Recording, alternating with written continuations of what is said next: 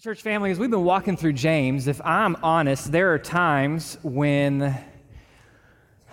I get a pulse for what's going on in the world around us, when it just seems as if there is a hopelessness, a despair that so easily can creep into our lives as believers. And there's sometimes that a little bit of the wonder can come in and go, man, should we be somewhere else in Scripture? James is hitting so practical on things as it seem far removed, especially when we're living in a day when we have real-world leaders tossing terms like Armageddon and nuclear warfare around, when economic struggle is real and hard, when we see certain freedoms infringed or potentially infringed upon.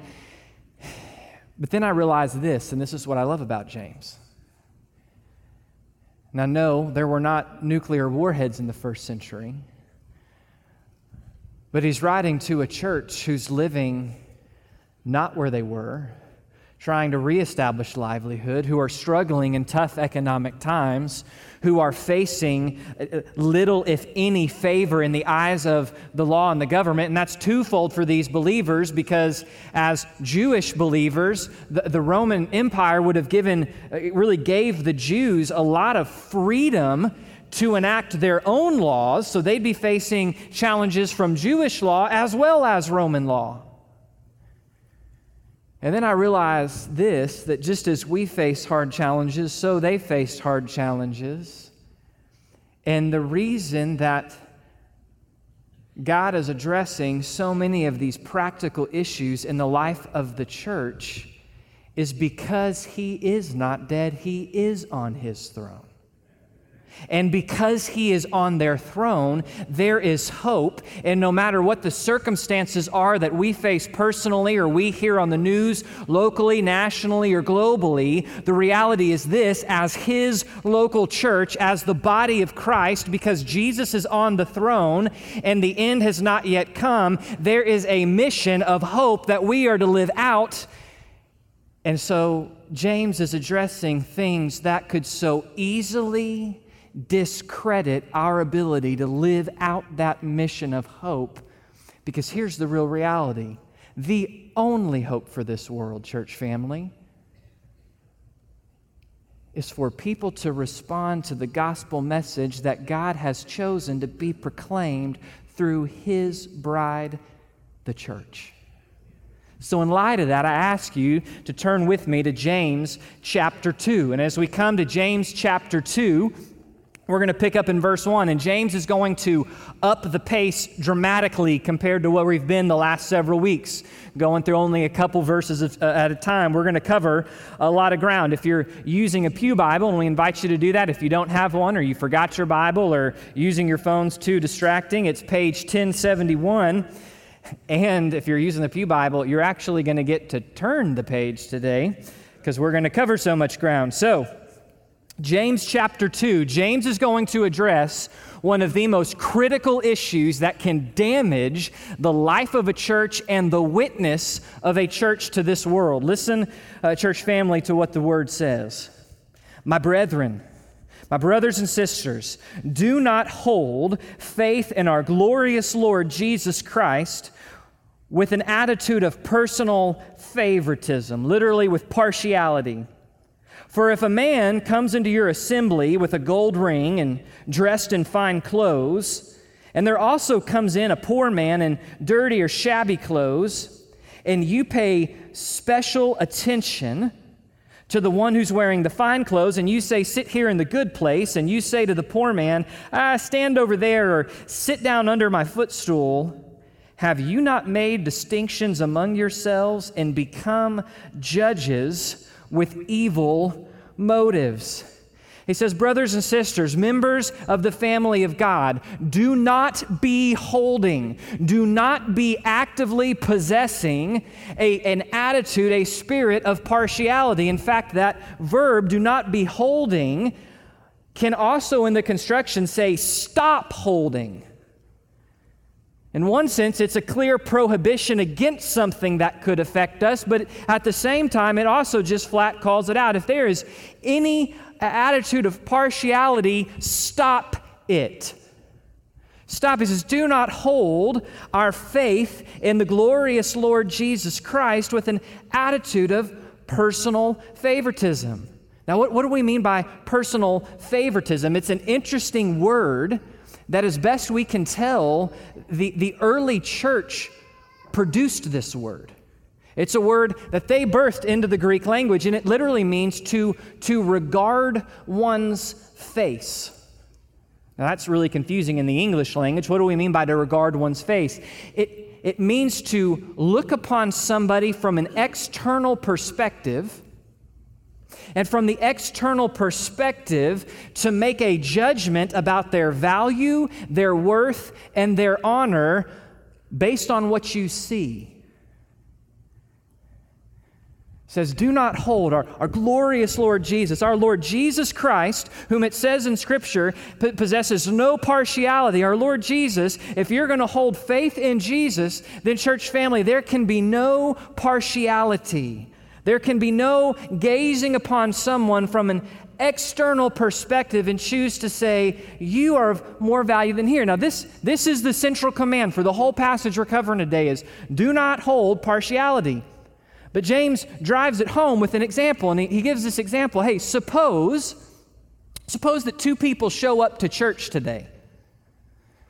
Two people show up to church. One guy pulls up in a Ferrari, steps out in his Gucci suit adorned with his Rolex watch, and he walks in. And another guy comes out of nowhere in flip-flops, beat-up basketball shorts, a tank top, and hair that looks like it hadn't been washed in a year.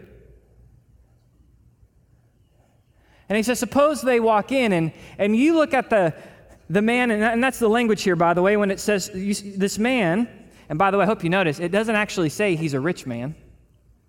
The assumption is he's a rich man from his appearance, which could mean he could be a total swindler, based in the text. It says, but this guy shows up. He's ordained with golden rings, which were a sign of wealth. In fact, they've even found ring rental shops in ancient Rome, so that if you were going to the local party and you needed to look important, you could go down, rent yourself a nice-looking ring, and show up and say, wow, look at me. I've got 10 nice gold rings. I'm of a lot of worth. And then the clothing there speaks of shimmering and shining, beautiful clothing that's sparkling in its cleanliness. So hence the Gucci suit and Rolex watch. I tried to think of something that was a little more 21st century for us. So suppose they walk in and you see the guy who's dressed really nicely and you make a value judgment. You go, wow, you must be somebody special. You are somebody important. Here, we're going to give you your own row. You talk about personal bubble space. You get your own row. And some of you remember back in the day when pews, they were all wood. They didn't have the cushions. We're going to give you your own row in the cushioned pew. And then you take the other guy and you're like, yeah, hey, glad you showed up. Why don't you stand over there in the back corner? Or better yet, it says, sit down under the footstool. And it's an interesting phrasing because you can't really sit on a footstool. You go, well, you can sit on an ottoman. Sure, you can sit on an ottoman. But if someone's resting their feet on the footstool, that's what's implied. You're going to sit on their feet. No, really what it means is this. You either take their, hey, yeah, just find a place to stand somewhere out of the way or sit on the floor. Or in the buildings that they would meet in as synagogues, there would be rows that people would sit on, and then there would be a row for you to put your feet on. So you're literally saying, hey, to the guy who looks shabby in the flip-flops, why don't you sit on the ground where your face is about even with everybody's feet that are smelly, sweaty, and nasty? He says, suppose this happens. He says, if you do this, have you not made distinctions above yourself? Have you not made distinctions and become judges with evil, your Bible may say motives like mine does, it's literally with evil reasonings, with deliberate and intentional thought which is bent in a way that is wrong? And have you not made an evaluation based on non-biblical basis about the worth and value of another? Rather than fulfilling what Jesus says in John 7, where you're to judge with righteous judgment, you've judged according to appearance. and you have shown yourselves to be biased and favorites towards the man who looks rich and against the one of humble circumstances, of poor dependence. Now, church family, understand what this means for us today. At the crux of all of the sermon today is the issue of partiality. And we as followers of Christ, if you are in fact in this place, saved by grace through faith and a personal response to Jesus Christ, who He is and what He's done, then we have a responsibility in Christ as individuals and corporately as a local body. We have a responsibility to never play favorites. In fact, we must recognize and rid ourselves of partiality, of making value and worth judgments based on the external appearance of others. Now, we're going to break this down because there's a lot of ways. Here we see a partiality that is based on a person's economic status. But before we go there, let me just make sure we know what partiality is not. Partiality does not mean that there are not different roles of leadership inside of a church. Well, because, Wes, you were selected as pastor, that means we're part. No. It has nothing to do with roles. Partiality has nothing to do with roles. Partiality does not mean that there are sin issues that we just need to let slide and not rebuke. Well, you're showing partiality because you're calling out my sin. No, Scripture says we're to call out each other's sin. Well, Pastor, you're showing partiality for preaching on partiality and exposing my partiality. You're being partial. Well, all right, guilty as charged. Then God's partial because God always calls out our sin. Okay, partiality has nothing to do with calling out sin. Partiality does not mean that you are required by God to be best friends with every person you see in the room. That's impossible to have that many best friends. Partiality does not mean that there are not relationships where real boundaries have to be set. We see that elsewhere in Scripture. Partiality does not mean that certain roles of leadership that are a certain level of maturity is required, that you're showing partiality by saying, sorry, you're not ready for that yet. There's not the maturity there. The reason that those are all found in Scripture. You're not showing partiality to actually be faithful to Scripture. No, partiality is when we look upon things of the external factor and we make a judgment of a person's worth and value and show them favoritism based on it. We can absolutely do it based on economics today, church family. We can do it. Man, we got to really reach that new family in town. 7-figure job. Can you imagine what their tithe check is? Make sure to check on them several times a month. Oh yeah, did we check on the widows, by the way?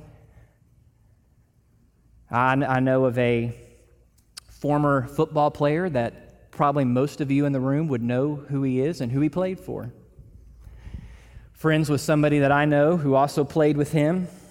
They went to a large church in a large prominent city in our state.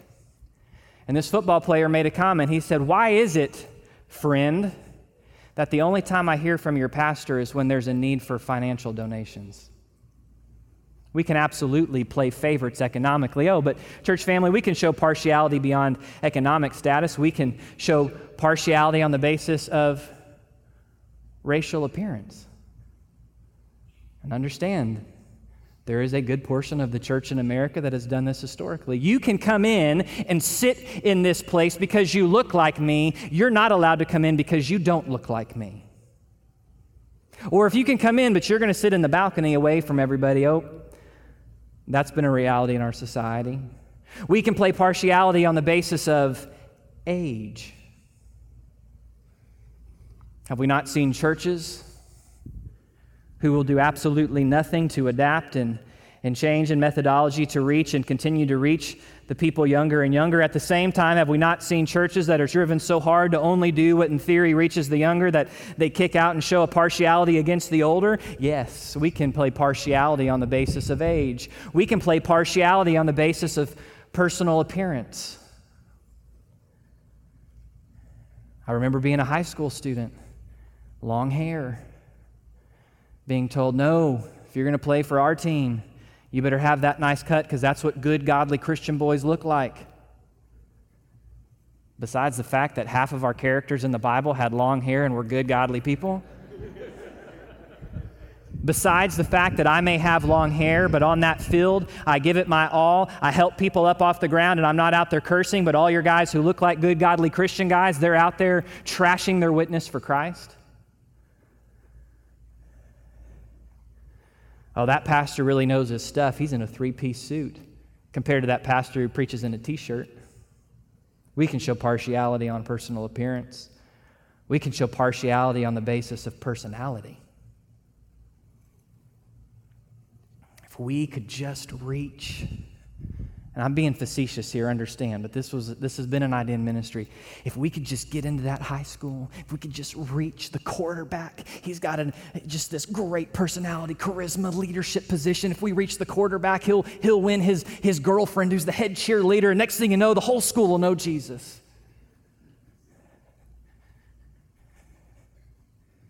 Meanwhile, Jesus is over here tugging on the hearts of the chess club. We can show partiality, church family, in so many different ways, regardless of the fact that it says in Romans 2, there is no partiality with God. He commands in Leviticus 19, you shall do no injustice in judgment. You shall not be partial to the poor, nor to defer to the great. You are to judge your neighbor fairly. Regardless of the fact that God does not look on the outward, but he says, I do not look on the appearance, but I look at the heart. Regardless of the fact that God says he delights to use the weak, the foolish, the base things to shame those things which the world says are wise and powerful and mighty. Church family, we can show partiality when the reality is we serve a God who is not partial in any way. In fact, not only that, but amongst ourselves, it says this about ourselves in Christ. It says, remember that at that time you were separate from Christ, but now in Christ you who formerly were far off have been brought near by the blood of Christ. For he himself is our peace, who made both groups into one, who broke down the barrier of the dividing wall. This is what he says, that in Christ, when you come to faith in Christ, all of those external appearances, all of those external value and honor judgments that the world says are something to make distinctions between us, all of those in the blood of Christ are completely done. There is neither Jew nor Greek, male nor female, slave nor free, for we are one in Christ. There is no one in this room, based on economic status, racial status, age status, personal appearance, personality, there is no one in this room who is of greater worth and honor than another. If we are in Christ, we are all the same in value and worth.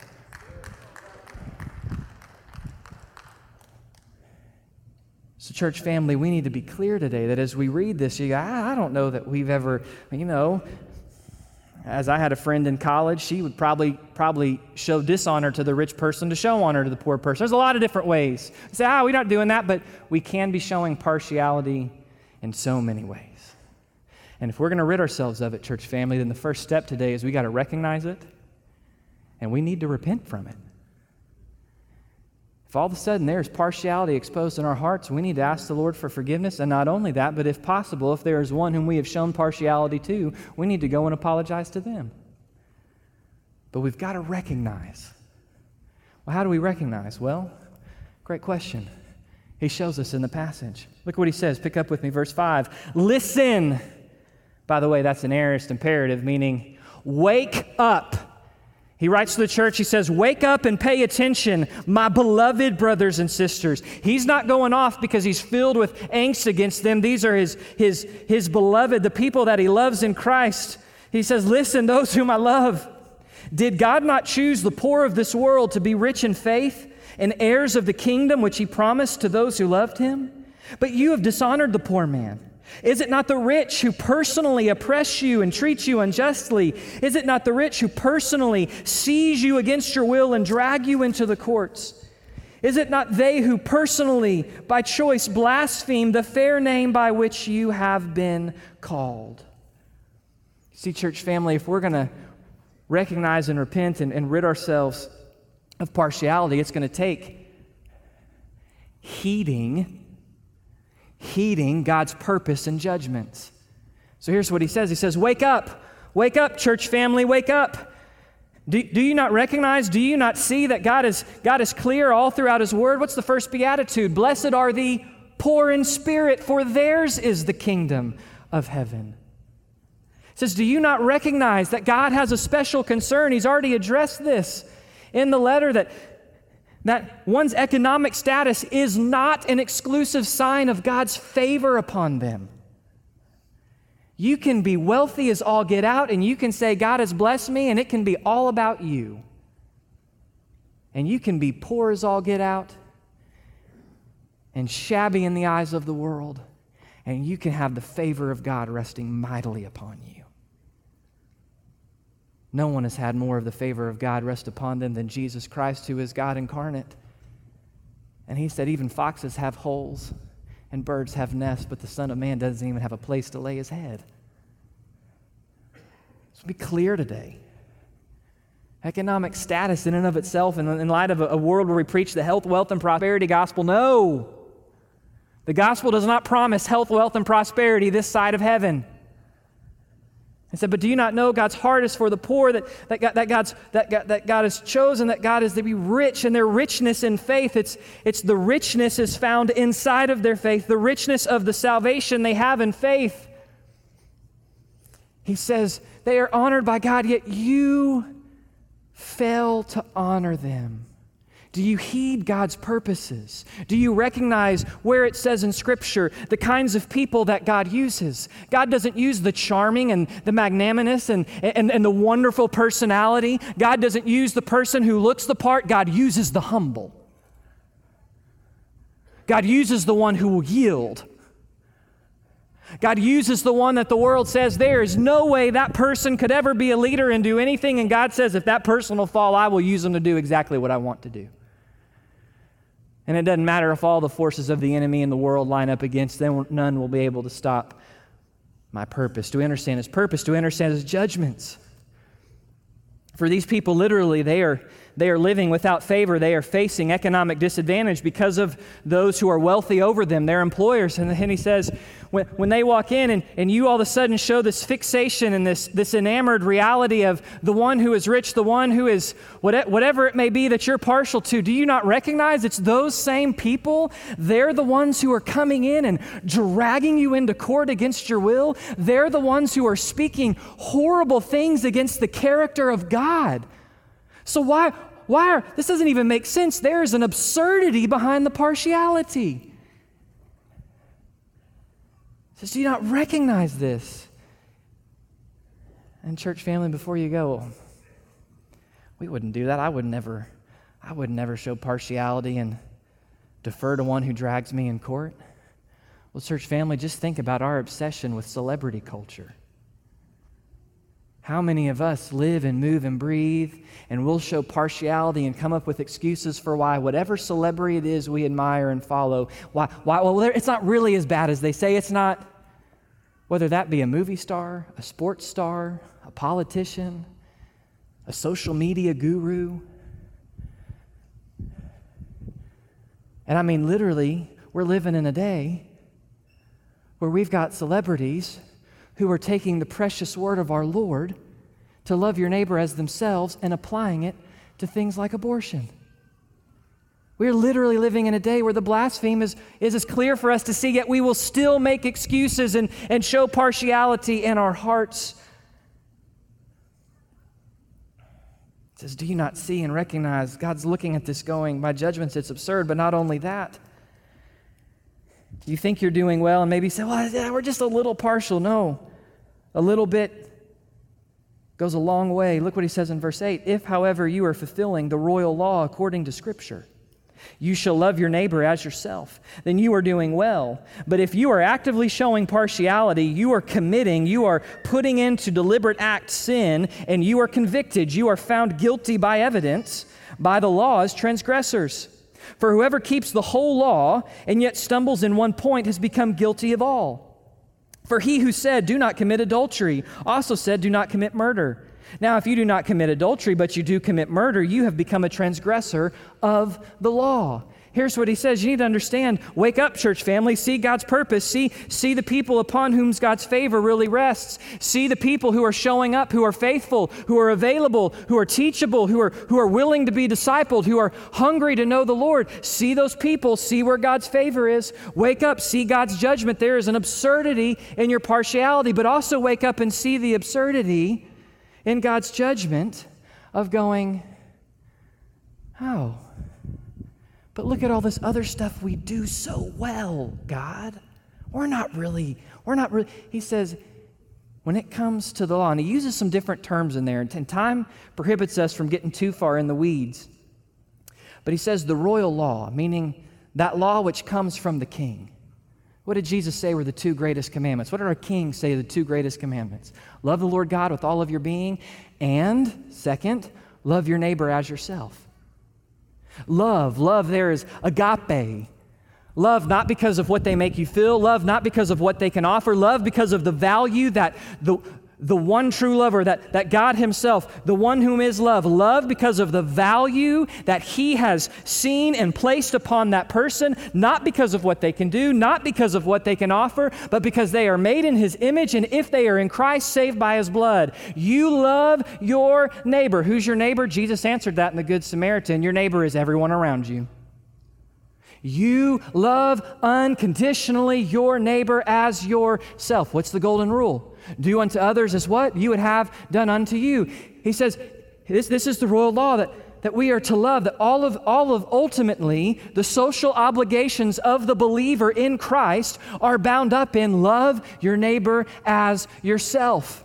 But don't think if you're out here doing all this community service, if you're over here going on these mission trips, but then inside of your church, you are showing deliberate and intentional partiality to certain groups, don't think you're off the hook.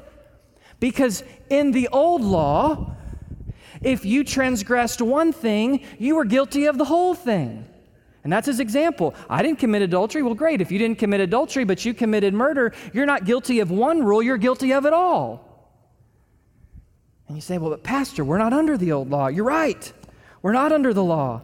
Verse 12 says, so speak and so act as those who are to be judged by the law of liberty, which we've seen prior to this back in chapter 1. You're right, church family. We're not under the old law, which we didn't fully understand, which those who were under it didn't fully understand, which didn't have the Holy Spirit of God living inside of. No, you're right, church family. We are under the new law, the law of liberty, the law of spirit and life, Romans chapter 8. We are under the law where God himself has come and taken residence inside of us, and according to Jeremiah 31, he has taken this new law and he has written it on our heart, a heart that is living and alive. He has, according to Hebrews 10, taken this new law and he has written it on our mind. And in this new law, I have been freed from all the shackles of sin, and I actually possess the ability to know and experience the love of God and follow his law of freedom out of love.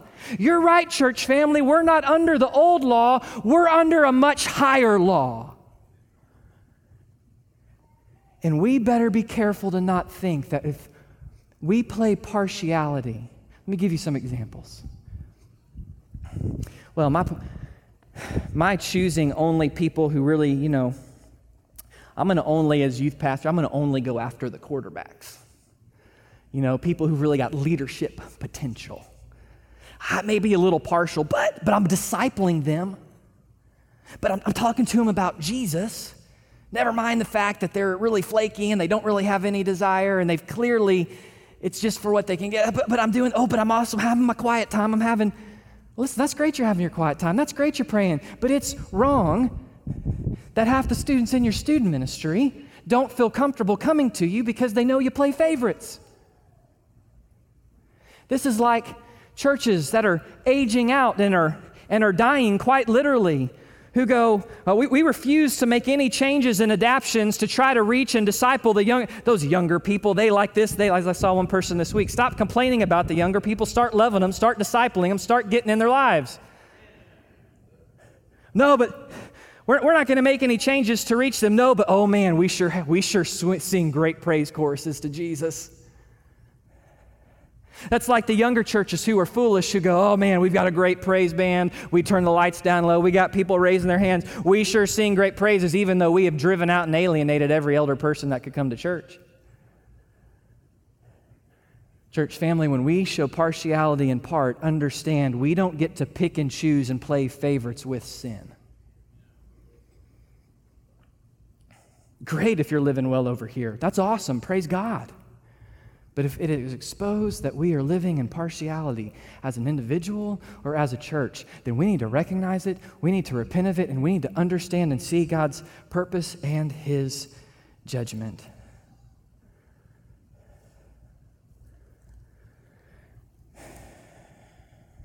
But we also, in understanding the law of liberty, need to speak and act.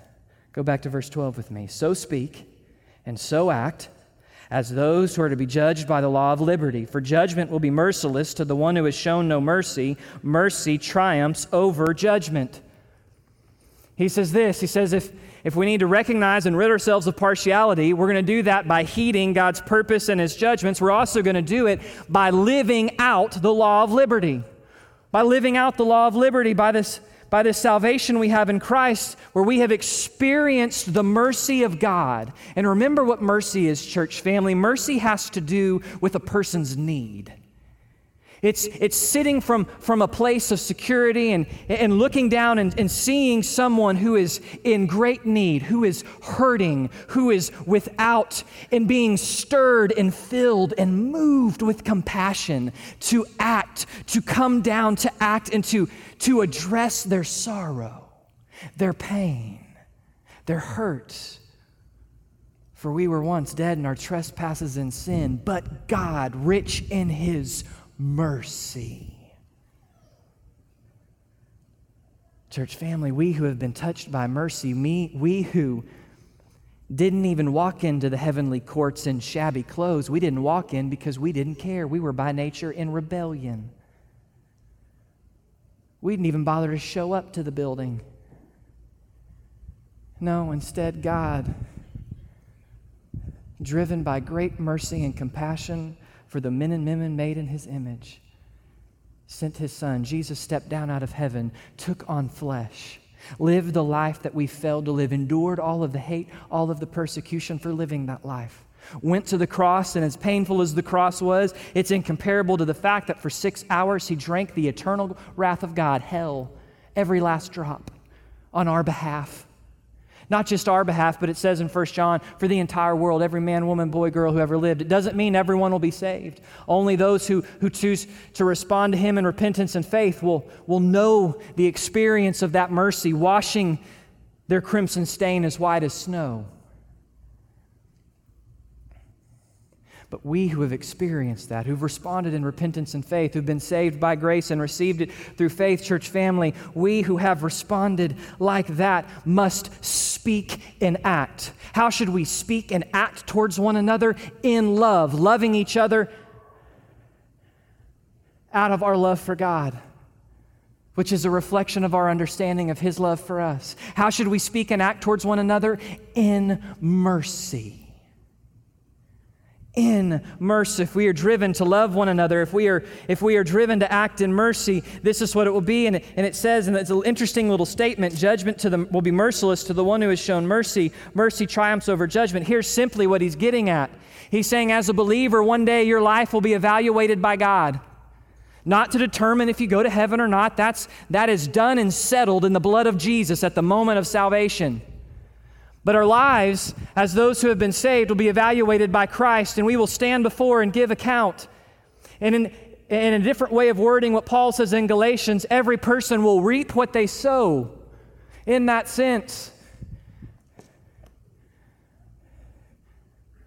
And ultimately, it's all for this purpose, for the life of the believer. Let me be clear. If you're in Christ, there's no works-based salvation here. It's not saying show mercy and you'll earn mercy. That defeats the purpose of mercy and grace. What he's saying is this: you have an opportunity when you see people to either see them through eyes of mercy or to see them through eyes of judgment. Now, eyes of mercy doesn't excuse sin because God acted in mercy and dealt with our sin. What I mean by judgment, take an external value and worth, an opinion on a person. And what he's saying is this: choose mercy. Choose mercy, church family. When someone walks in and you go, ooh, I don't know about that person, see them in the mercy of God. When you're out and about and you see a neighbor and you go, wow, I don't get them. See them through the mercy of God. Church family, how do we rid ourselves of partiality? It's going to start by speaking and acting out as ones who live the law of liberty. It's going to mean seeing each other through the eyes of God. How God values, how God sees. It's going to be showing each other honor. It's going to mean learning other. If you serve in a position of leadership over a child or a teenager or a college student, or even if you're a grow group leader for adults, understand this. Inevitably, for all of us, there are people we more naturally connect with than others. That's not good or bad. We're all just wired different. But do not allow people you connect with more naturally to be an excuse to not go out of your way to learn how to know and love and serve everyone that's been placed in your charge. So many of the stories of people who are deconstructing their faith today, while you cannot reject Christ on behalf of the failures of his followers, so many are riddled with places. Yeah, I grew up in church and I was treated like an outcast. I grew up in church. I've got some special needs. I'm high-functioning Asperger's. No one really got me. Instead, what they did is they wrote me off. They teased me. They didn't try to get to know me. Or as I heard one person say, hey, just tell me what your kid's into. I just don't get your kid. Church family, there is no excuse for that kind of partiality. Go love them. Go learn. Go care for them. See him through the eyes and value of God, even if it's hard. Choose mercy. Listen, when God looks down on his opinion of people, you know what he doesn't do? He doesn't consult our opinions. He doesn't consult whether we think that person needs a makeover or not. He doesn't consult whether we think that kid at camp needs a bath or not.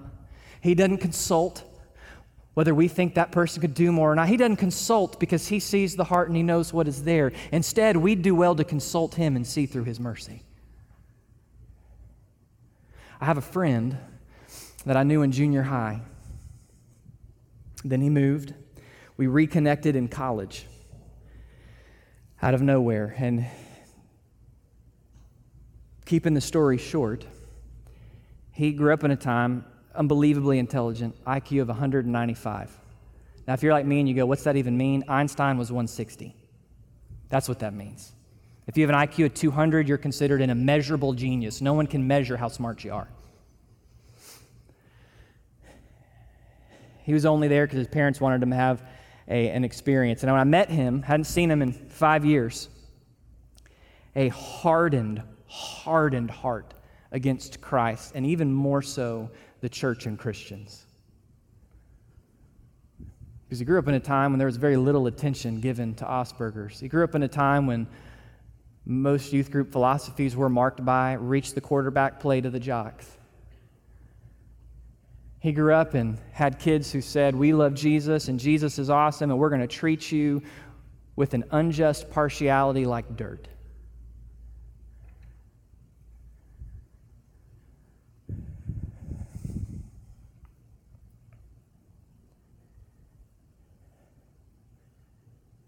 Church family, the world is a mess.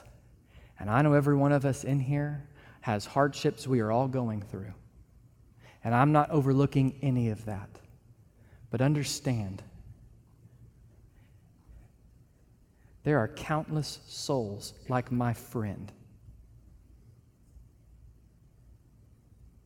who, prior to some of the conversations that he and I were able to have, his perception of Jesus was not of the impartial, merciful, glorious Lord and Savior, but was one of partiality and cruelty, because how have the people who claimed his name acted?